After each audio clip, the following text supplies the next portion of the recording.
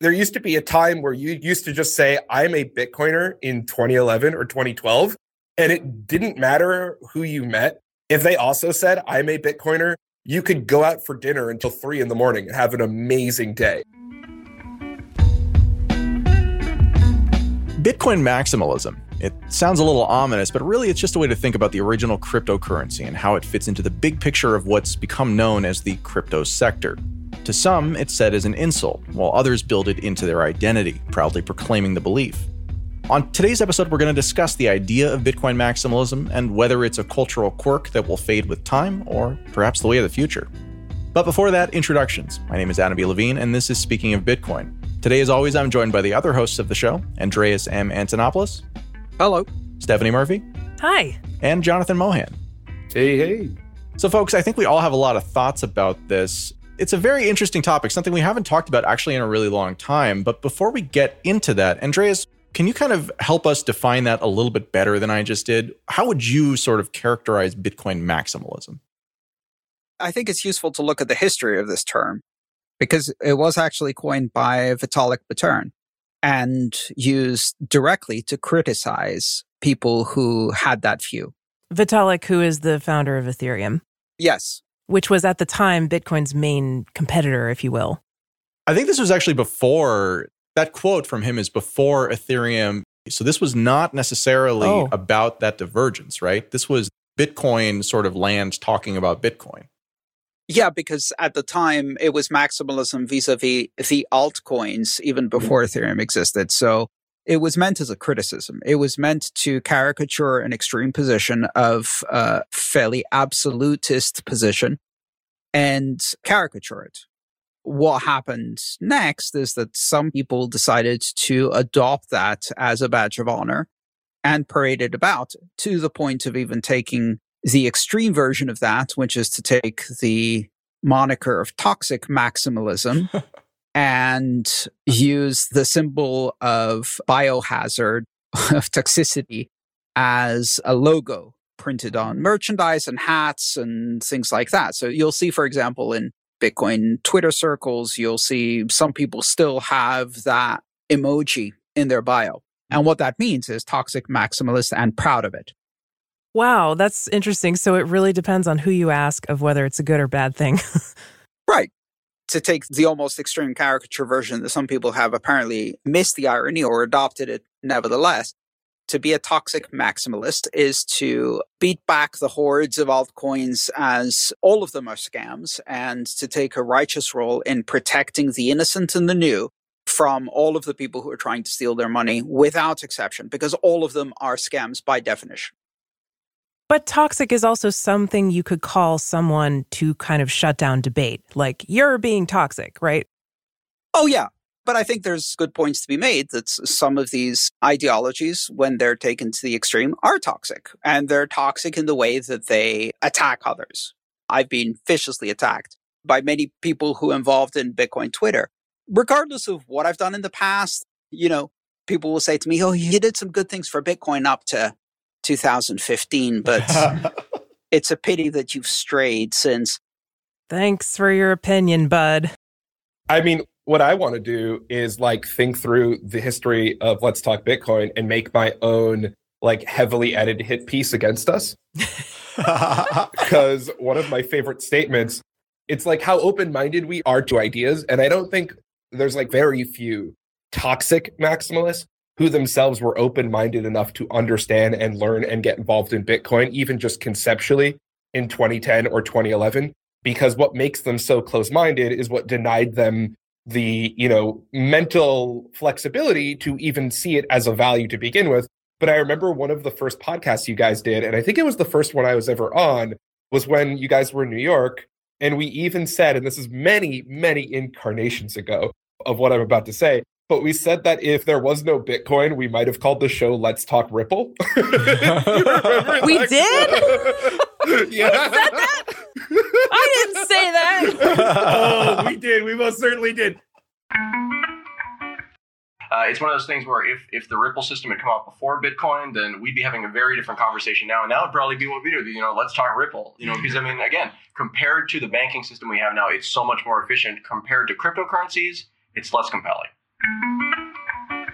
Because it was back like many incarnations ago when Ripple was a peer-to-peer credit and debiting system. It's very tribal in a sports team kind of way, where it's like, you know, like these are the Yankees and the Yankees are the greatest and there's no one who's ever liked the Yankees. And how could you not like the Yankees? And, oh, you said the Red Sox had a good game? I thought you were a Yankees fan. It's very like no true Scotsman-ing you. No true Scotsman. That's what I was just thinking of. Or from the English perspective, it's the definition of a hooligan. It's not just, I love my team. It's, I'm going to put razor blades in a potato and throw it at the other side of the stadium. Hey folks, Adam B. Levine here. I don't usually talk about my life outside of journalism, but I wanted to briefly alert you to two opportunities that you may be interested in. The first is an AI art creation tool that I've been building with my team at Tokenly, and which is available in beta now. It's called pixelmind.ai, and it empowers you to create or co-create some pretty amazing artwork using just your words. You can join the community at discord.gg/pixelmind to see what we're creating and how you can get involved. The other thing worth noting for accredited investors out there specifically is that my company, Tokenly, is raising a round to support our white label business and the Pixelmind product. If you'd like to learn more, you can introduce yourself by emailing invest@tokenly.com. Thanks very much for listening, and now back to the show.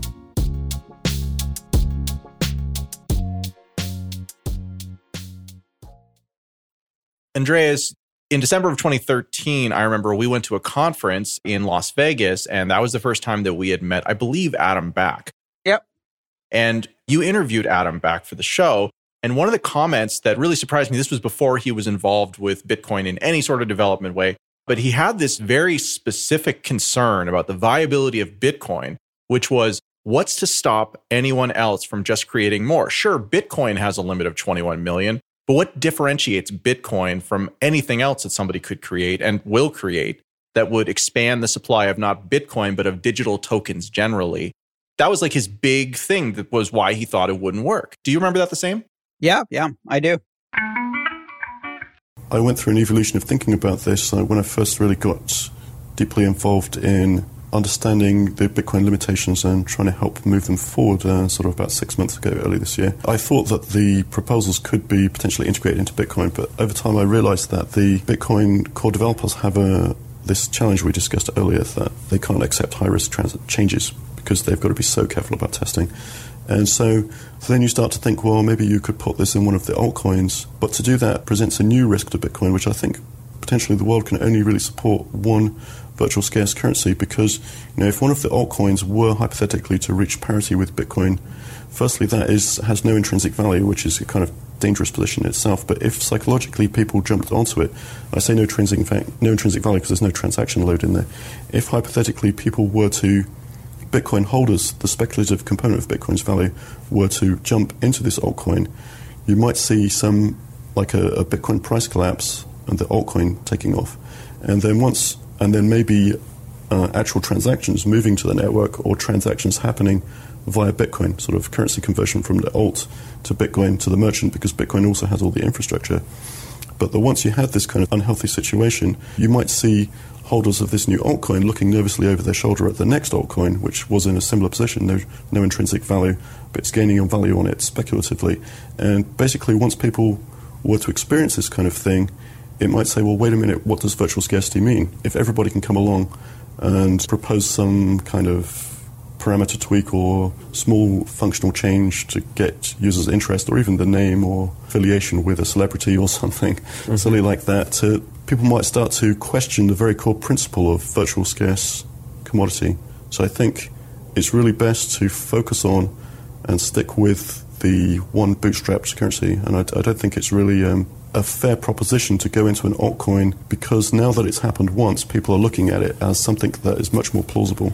Stating my dislike for that, I mean, there's a financial risk there for the Bitcoin stability and long-term viability of digital scarcity, which I think I think digital scarcity is a huge invention for society that basically Satoshi enabled with this new innovation of controlled supply. I think it'd be a very unfortunate end for Bitcoin if that were to collapse or be significantly weakened by a kind of speculative bubbles in altcoins that were to start to compete with Bitcoin for market cap. So having stated that reservation, what do I propose that people could do about that? And what I propose is that they could put it in Bitcoin. So we know that's challenging, but I proposed a way to put new features into Bitcoin without risking Bitcoin value. And basically the way you do that is you start a new altcoin, we'll call it Bitcoin 2. So Bitcoin is currently on version 0.89 something. So as with operating systems and other software packages, it's quite common for there to be a beta version. It's not an alpha version. It's relatively stable. It's not going to eat your data, lose your files, corrupt your computer. So you put the features into the beta version, and there's development in parallel. People are maintaining bug fixes, as in Bitcoin, on the current stable version, and they're adding the missing features to the beta version. And you could view it as the way you see with Red Hat and Fedora. Red Hat is extremely well tested, and enterprises can rely on it for rock-steady service for important websites. Fedora is adding new features all the time. Periodically, there will be a new major release of Red Hat, which pulls in the features from Fedora, stabilizes it, and uses it. So what I would like to see for Bitcoin is for Bitcoin to adopt this development model. And so because it's a currency, there's a question of, can you put value in the Fedora of Bitcoin, in the Bitcoin 2? And it turns out there is a way to do that while avoiding importing risk back into the main Bitcoin network. And what you can do is have a mathematical one-way peg between Bitcoin and Bitcoin 2, which is to say you're allowed to move an existing Bitcoin into the Bitcoin 2 network. But the Bitcoin 2 network has no native reward mining. It would probably be merge mined with Bitcoin. And by doing this, there would be a market price to move the coins back.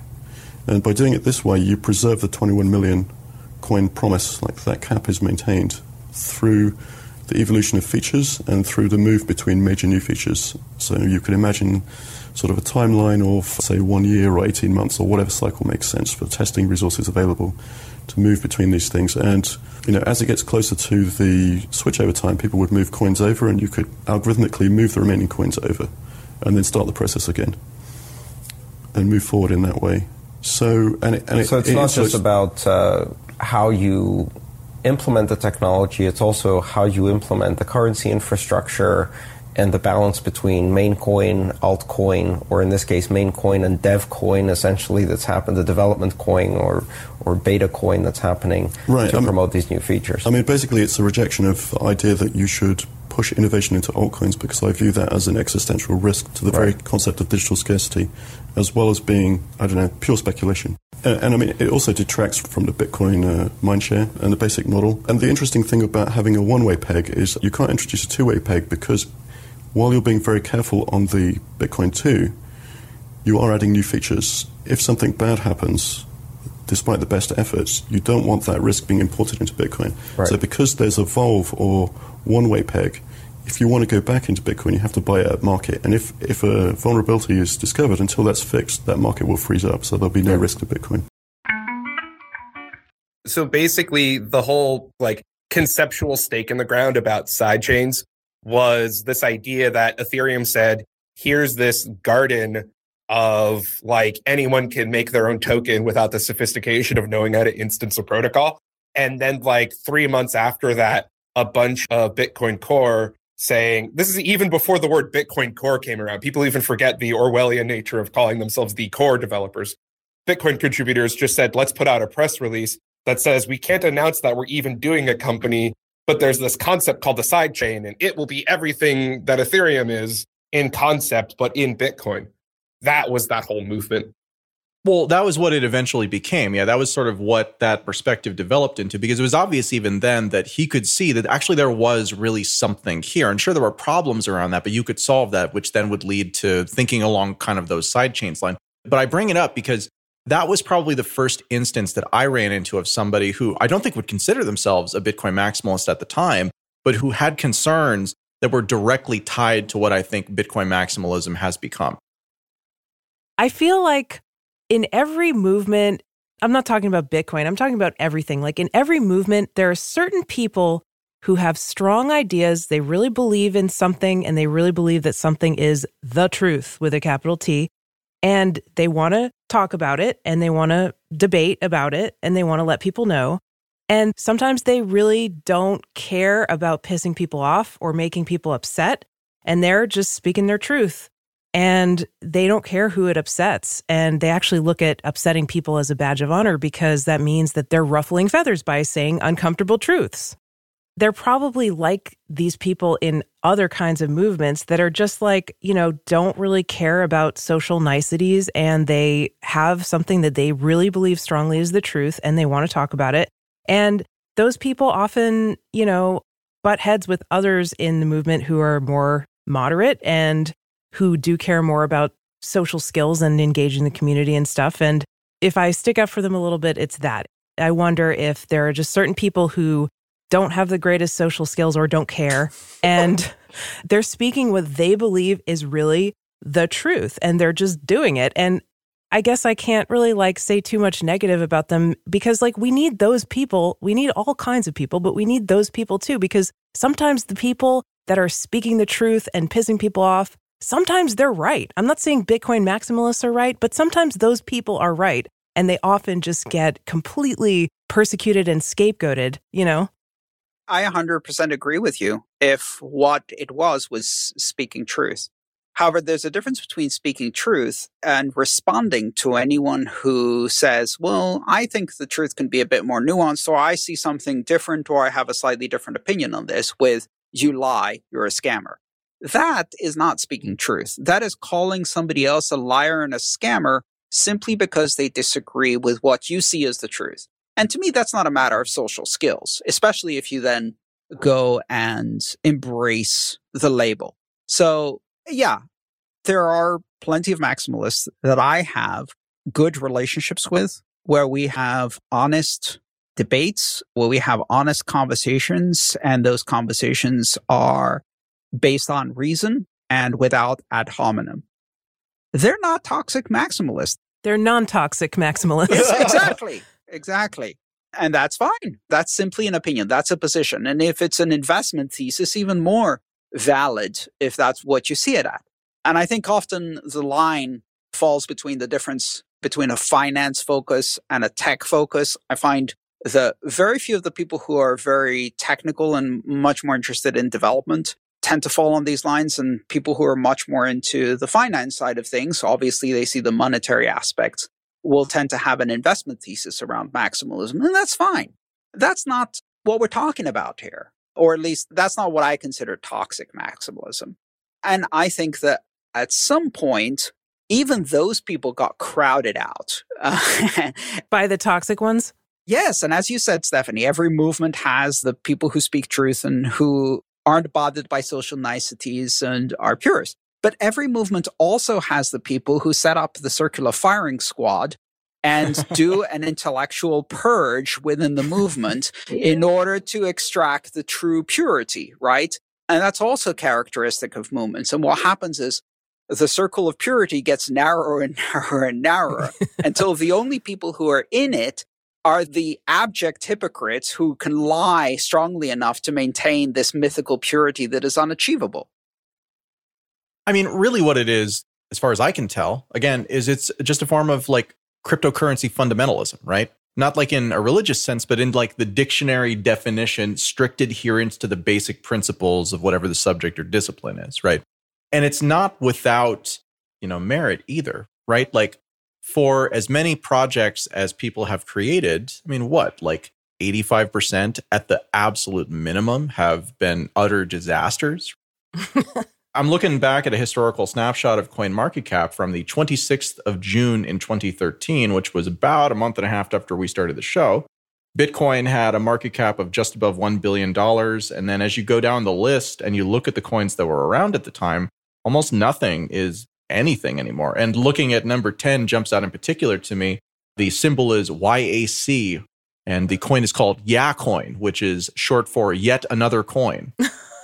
Oh, I forgot about that one. Yeah, I remember one of the first articles that I wrote was actually about gold coin, which is number 18 in this list here, GLC. And when I went to try and figure out what was the differentiating factor between it and Bitcoin, I was told, well, it has the word gold in the name and people like the word gold. And that was its differentiating factor, is that it was a Bitcoin clone that had gold in the name. So, there's been a lot of this stuff, right? And you look around the kind of projects that are out there today, and you still see a ton of it. And it's worth noting this too. There's a large degree, I think, of cultural pressure around this particular point. And I don't think it's just people who have been in the space for a long time. I think that this space is so sort of replete with just people who are eager to take your money, right? For whatever the project it is that they're working on, whether it be, NFTs or it be, like cloud mining or really whatever kind of investment that you kind of want to look at. Like there's lots and lots and lots of noise out there for every little tiny bit of signal that you find. And so it's almost a defensive posture to go into this and say, well, I'm just going to make the assumption. And honestly, we took this posture too. I remember in the very early days of the show, we used to talk to anybody about any project because there were so few projects, they were all really interesting. And then over the course of pretty much our first 2 years, we almost entirely stopped doing interviews or really talking with anybody about any project because we couldn't vet them anymore. Adam, do you remember how for 3 years we had a policy that we refused to advertise for Bitcoin miners because they were way too many Bitcoin mining scams? Oh, you mean the cloud miners? I mean, yeah, like we carried that policy forward and we still do it today. I think it's also just kind of funny that like people who weren't around in the early days of Bitcoin forget how completely scammy most of Bitcoin was. Yeah.